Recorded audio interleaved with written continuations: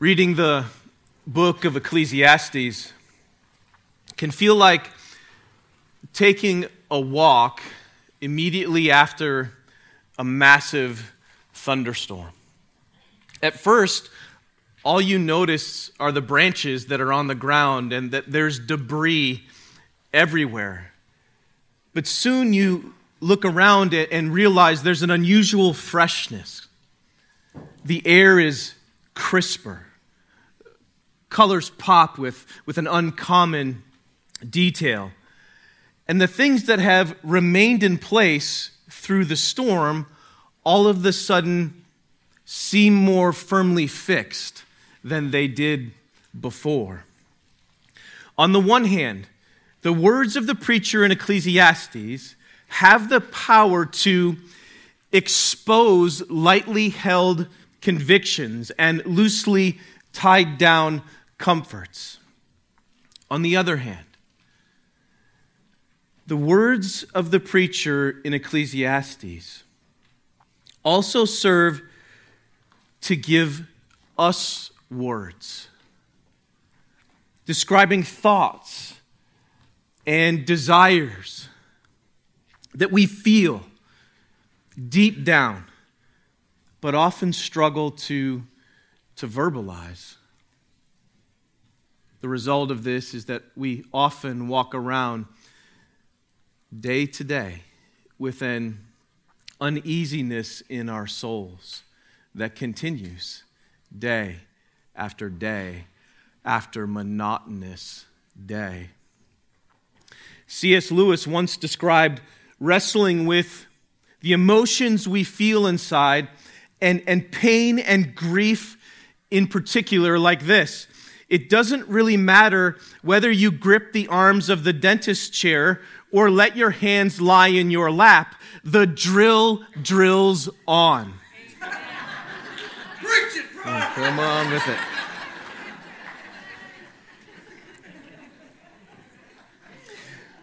I didn't know you and C.S. Lewis were friends, but your gray hair betrays you. But in many ways, I think this describes the point of the preacher in today's passage. No matter how hard you work, or what types of feelings are elicited from your experiences, the reality of the way the world works is that people come and go. Rivers and streams continue to flow. History is repeated. The earth continues to spin round and round on its axis, and the drill drills on. But by God's grace, we are not left to despair. Because the preacher wants us to see that the world is organized in such a way as to direct us to the designer who made it.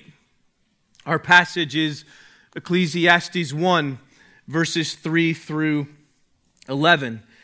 And since we're just kind of getting started in the book of Ecclesiastes, I'll just begin with verse 1. Hear the word of Almighty God. The words of the preacher, the son of David, king in Jerusalem. Vanity of vanities, says the preacher. Vanity of vanities, all is vanity. What does man gain by all the toil at which he toils under the sun? A generation goes and a generation comes, but the earth remains forever. The sun rises and the sun goes down and hastens to the place where it rises. The wind blows to the south and goes around to the north. Around and around goes the wind, and on its circuits the wind returns. All streams run to the sea, but the sea is not full. To the place where the streams flow, there they flow again. All things are full of weariness. A man cannot utter it. The eye is not satisfied with seeing, nor the ear filled with hearing. What has been is what will be, and what has been done is what will be done. And there is nothing new under the sun. Is there a thing of which it is said, "See, this is new"? It has been already in the ages before us. There is no remembrance of former things, nor will there be any remembrance of later things yet to be among those who come after. So, Lord, would you now minister to us by your Spirit? Help us to see what you want us to see. That is, for us this morning, would you reveal the greatness of the glory of Christ as it relates to this particular passage? And we ask it in his name. Amen. The show Seinfeld in the 90s was genius. Laughter just happens just hearing the name. Whether they were just looking for a parking spot or going out for a bowl of soup, the genius of Seinfeld was to get us to look at something ordinary, something we've all observed closely enough, and to get us to keep looking at it until we began to laugh and laugh and laugh. The genius of wisdom literature, like Ecclesiastes, is to get us to look at something ordinary we've all observed closely enough until we begin to long for something greater. Last week we summarized the essence of the message of Ecclesiastes like this. Life can be extremely frustrating because it can't be fully comprehended or controlled. But God has designed this world so that our pleasure and our pain, our excitement and our exasperation, the things that cause us to marvel, and even life's monotony, all direct us to find our ultimate fulfillment in Him. What does man gain by all the toil at which he toils under the sun? This is the preacher's opening question as he begins to build his case that life is somewhat mysteriously maddening because it can't be fully comprehended and it can't be fully controlled. He enters two observations into evidence to make his case. One, accomplishment is a mirage. And two, uniqueness is a myth. Now, these truths grab our attention because no sooner do you hear them than your Western mind begins to formulate counter-arguments against them. Immediately you realize these summaries swim directly against the current of the entire culture, directly against the way we are accustomed to think. But that's precisely the point. The power of wisdom literature in the Bible is that it challenges us to think hard about the conventional wisdom of the day. Wisdom literature does not typically offer propositional truths. True, false, true, false. Rather, its truth is proverbial in nature. That is, it is designed to get us to begin asking the right questions about what is actually true. The preacher of Ecclesiastes wants us to consider his claims and then begin to ask if accomplishment is a mirage, if uniqueness is a myth, then what do we do now?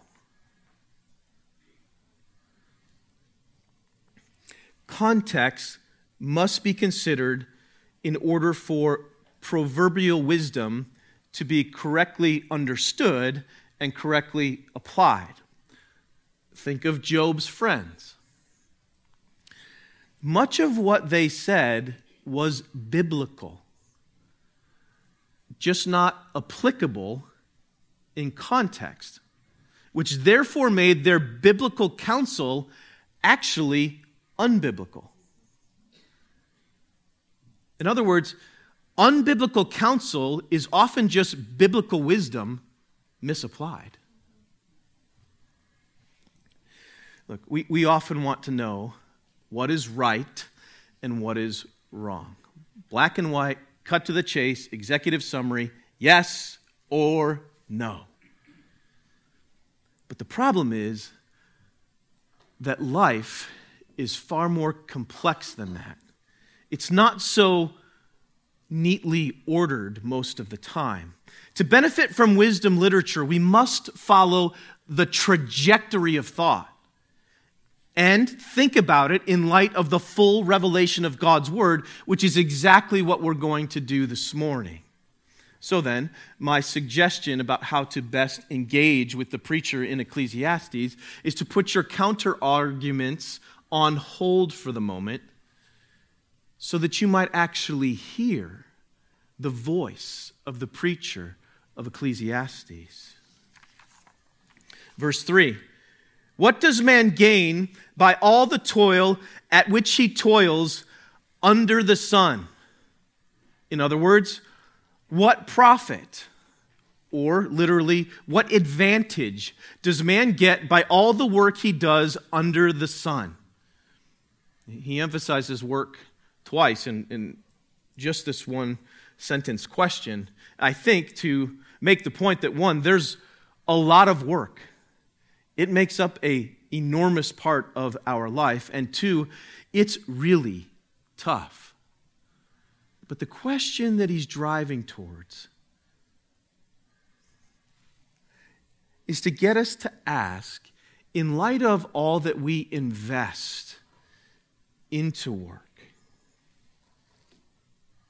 what's the point in the end?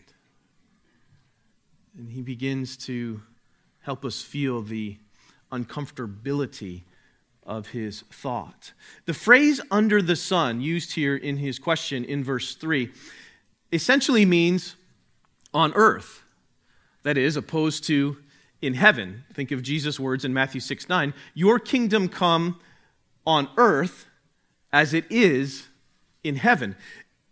The importance of this distinction is that it orients the question as an observation about life on earth under the curse.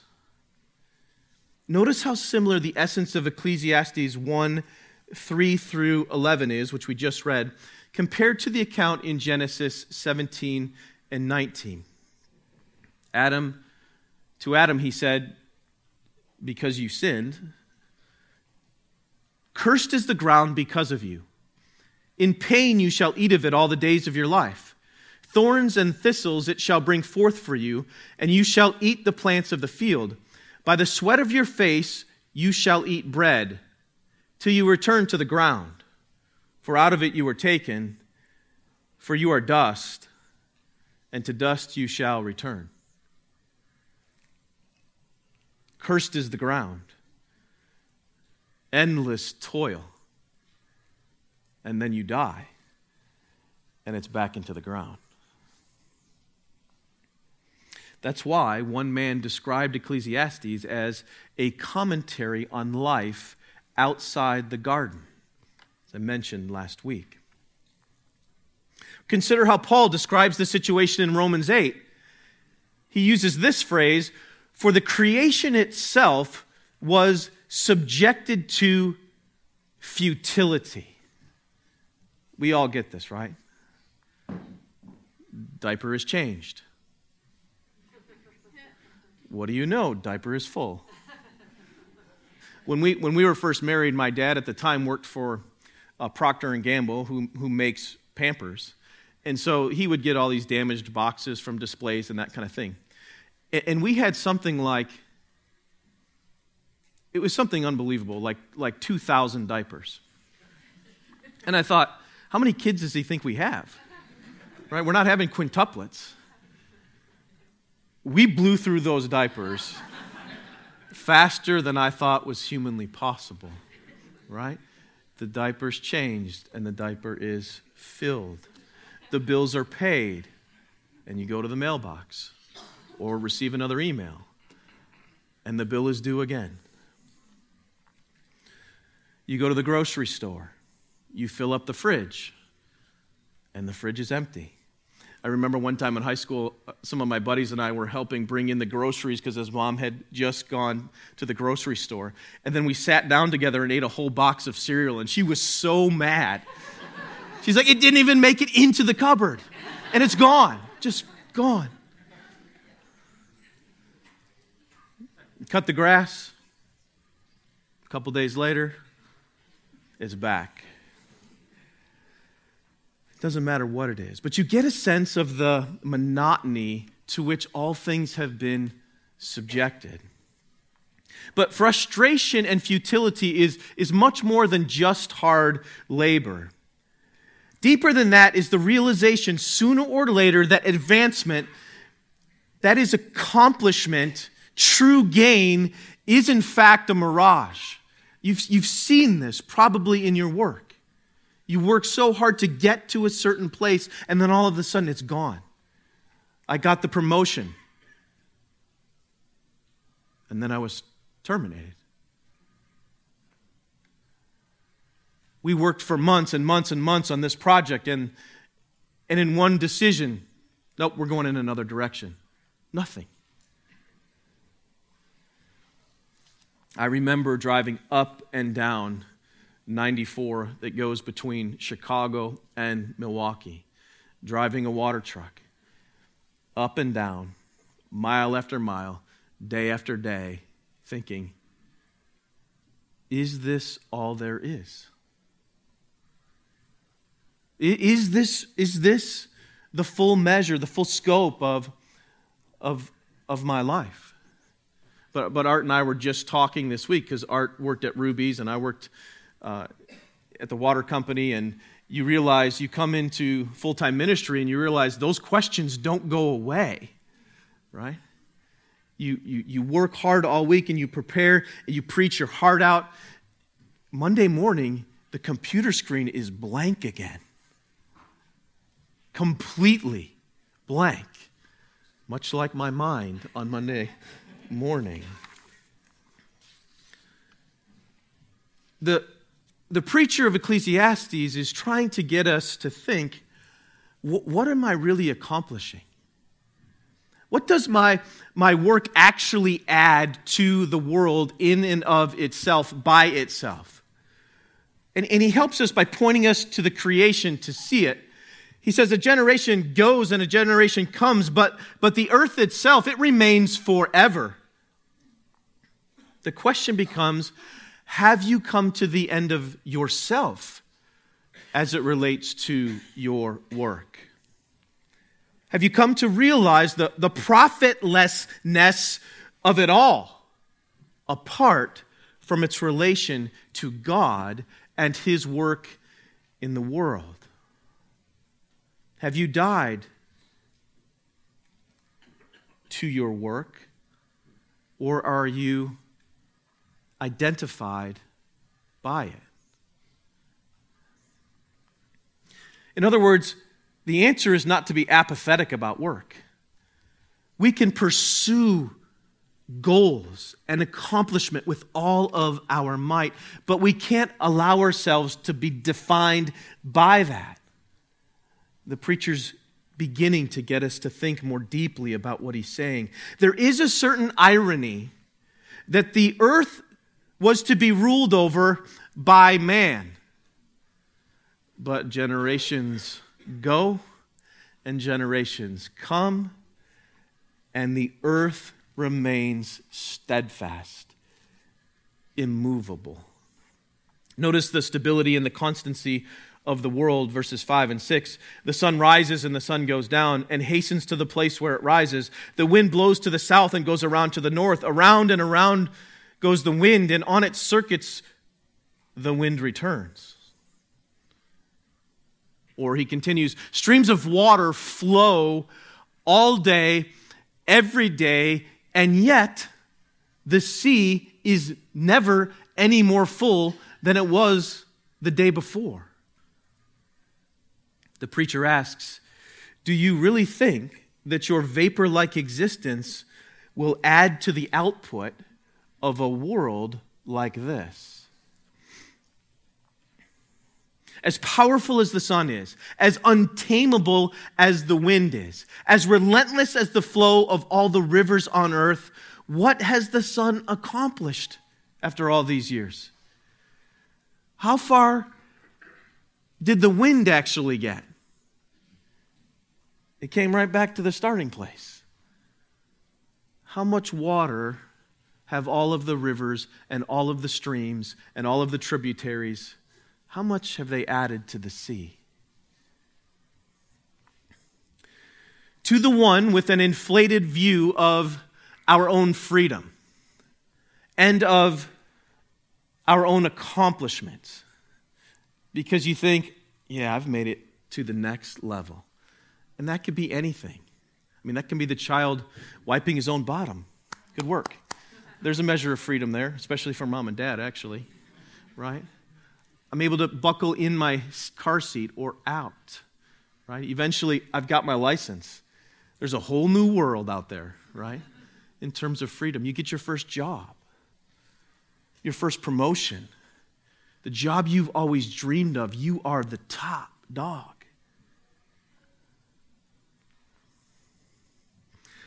To the one who finds themselves in that place but remains unreflective in their tiny little orbit, the preacher says, look, you may think you're running free on the back of a young Mustang somewhere out in the open, but look around. The reality is you're sitting on a carousel, around and around and around. You're not quite as free or accomplished as you might think. It's painful to realize the full scope of the futility of our hevel lives. Remember, we talked about that word last week. When our lives are considered on their own, in isolation, all things are filled with weariness. Our eyes are always seeing. Our ears are always hearing. Yet like the sea, they're no more filled, despite the inwardly incessant flow of information. In many ways, Ecclesiastes is a call to die to this world and all of its allurements, that we might actually begin to learn to truly live. The monotony of it all, the inability to gain a true, perhaps even an eternal advantage. It's also exhausting and often exasperating when it's considered on its own. But God has put eternity into the heart of man. So will the preacher say in chapter 3. And so we begin to ask real questions of our work in the world, because deep down we understand we were made for more than monotony. Every fiber of our being fights futility. Every part of it longs for purpose, for true significance, for lives that matter.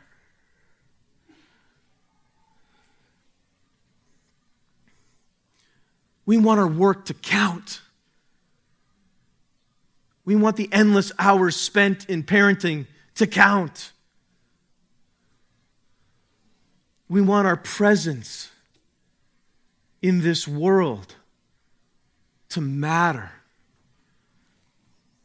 Now, that's not necessarily just a Christian idea.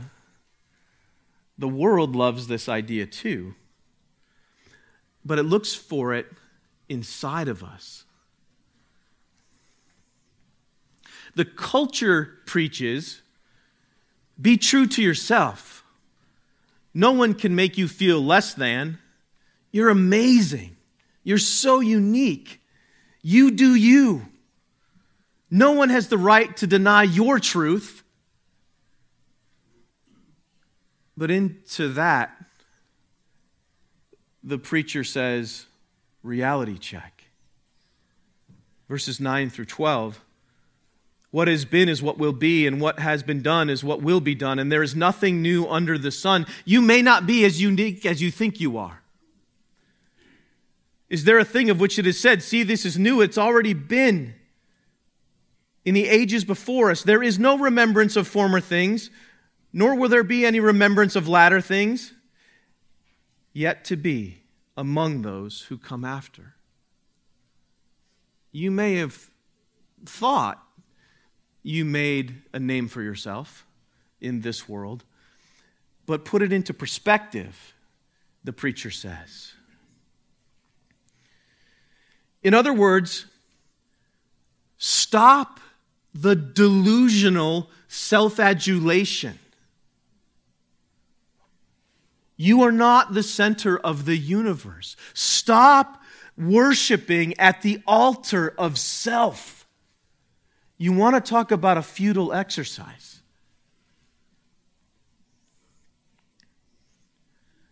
The reality is that we have all sinned and fallen short of the glory of God. On the one side is the glory of God and this line of demarcation, and then all the rest of us are on the other side of the line. We're not so special in that regard. Jeremiah put it this way to the nation of Israel: your fathers went after worthlessness and became worthless. So questions begin to arise. Given the way the world is,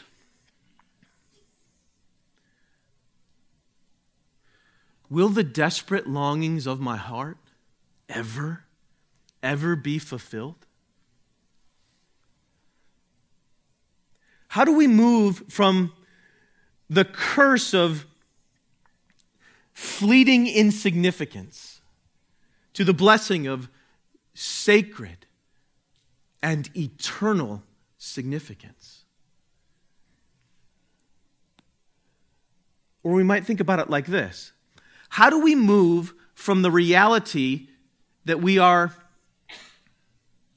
fleeting, our work is futile, and everything is vanity, even as the earth remains steadfast and immovable? How do we move from that reality to Paul's exhortation and Paul's promise in 1 Corinthians 15:58, where he says, look, beloved, you be steadfast, immovable, always abounding in the work of the Lord, knowing that in the Lord your labor is in fact not in vain.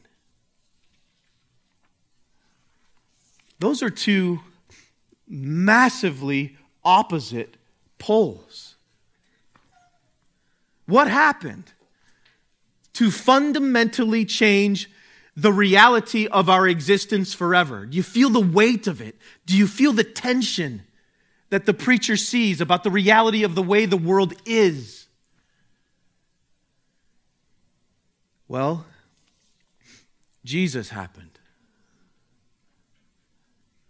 How rich and deep and full and multifaceted does his redemption seem in light of the call of the preacher of Ecclesiastes.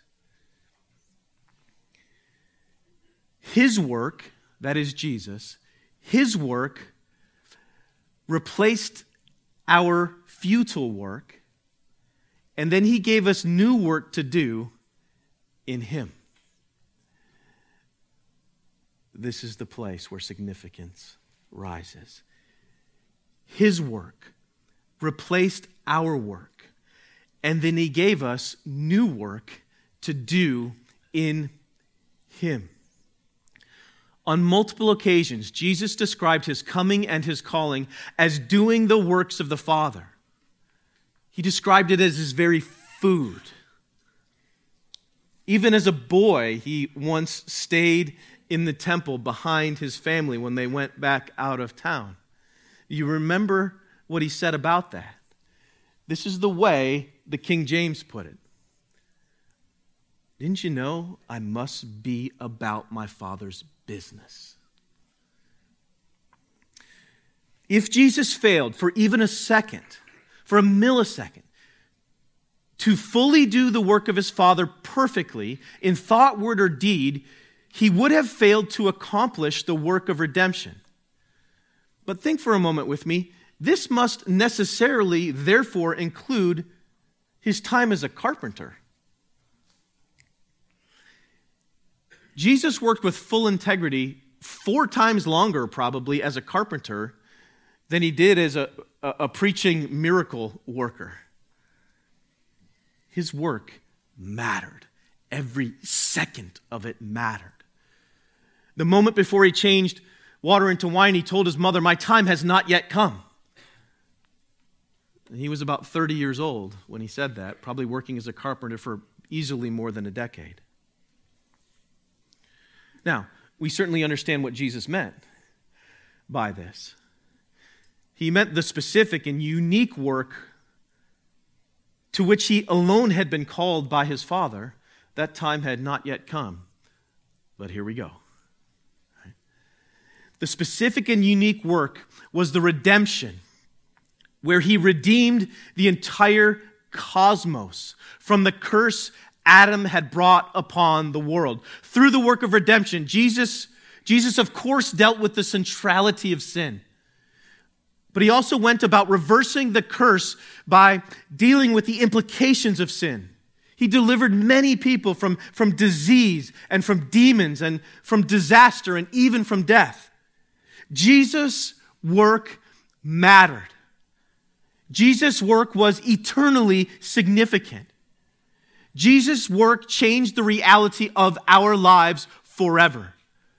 Jesus accomplished the unique work the Father had given him. It was not a mirage. It was not a myth. It was real and truly significant. When the fullness of time had come, God sent forth his Son, born of a woman, born under the law, to redeem those who were under the law so that we might receive adoption as sons. Christ redeemed us from the curse of the law by becoming a curse for us, for it is written, "Cursed is everyone who is hanged on a tree." On the cross, Jesus bore all the punishment of our expressed enmity against him. For all of our specific sins, he endured the full, unmitigated wrath of God.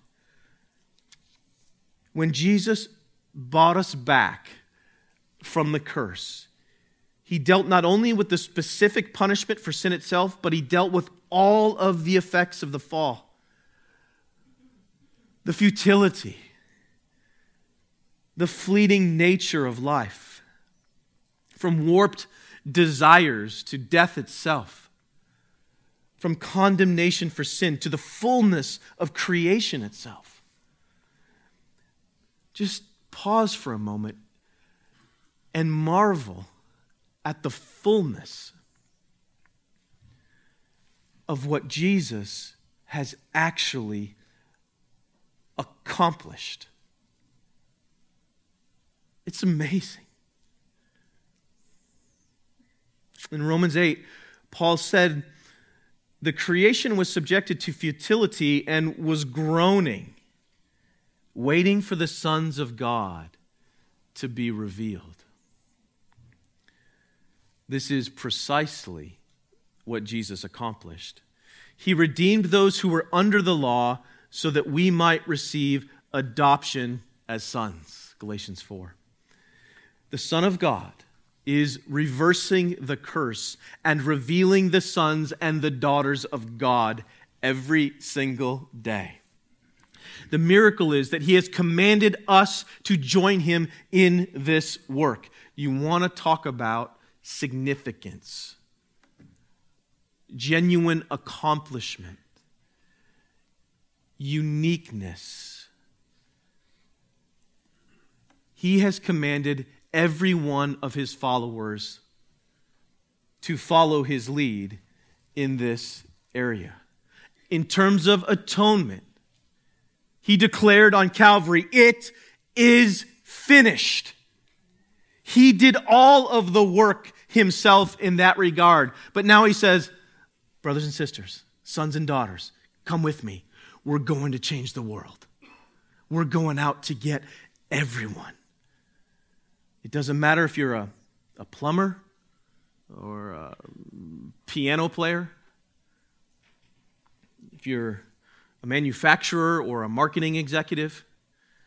It doesn't matter if you're in kindergarten or if you're a king.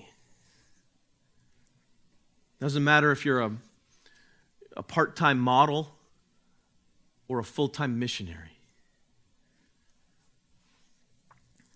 And in particular on this day, moms rejoice.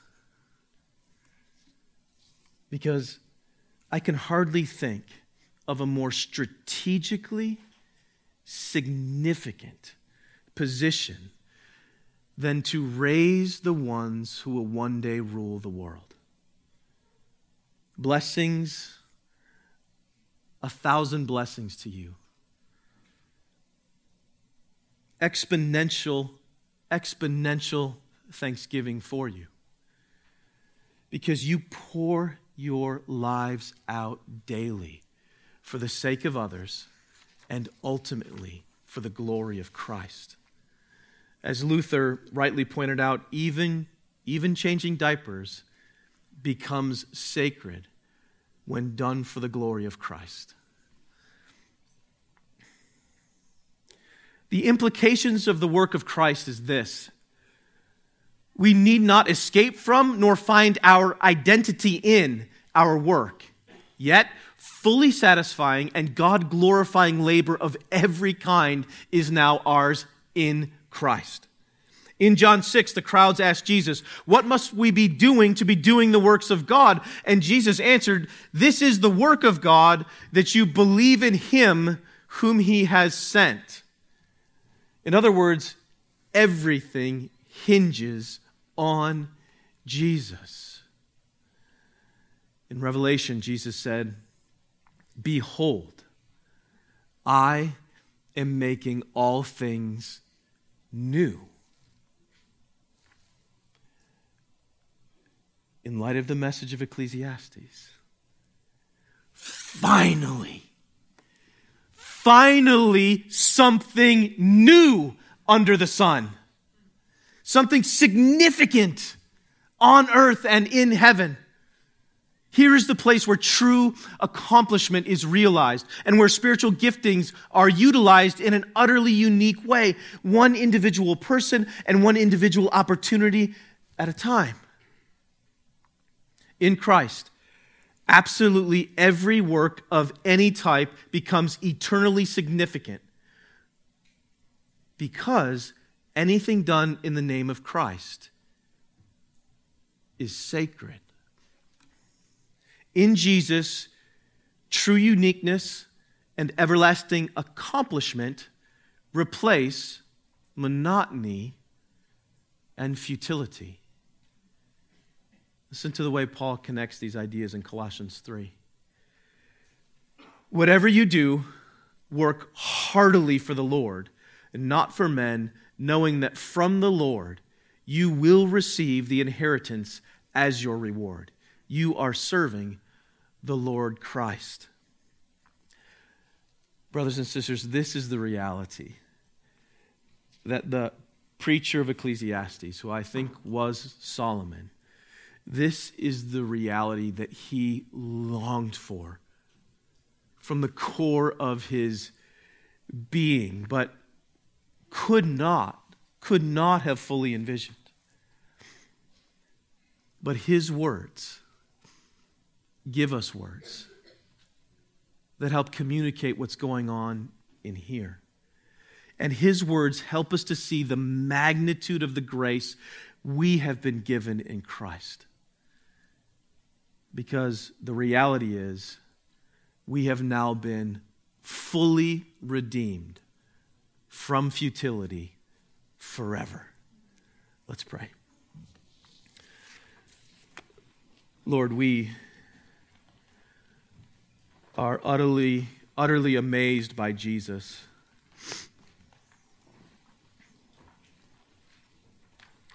As we look into your word and as it analyzes the world and as it probes our hearts, Father, you know sometimes we feel so overwhelmed and sometimes so discouraged. But I pray that now joy would arise in our hearts as we consider the fullness of what Jesus actually accomplished in redemption. We are so thankful that the penalty for our sin has been dealt with. But we are just as thankful that so has futility and the fleeting nature of this life and the frustration that comes from not being able to fully comprehend or to control what's happening in this world. So would you now give us clarity on Jesus? And through the person and the power of your Holy Spirit, would you cause our hearts to sing for joy? We ask this in the name of Christ Jesus, our Redeemer and the curse reverser. Amen.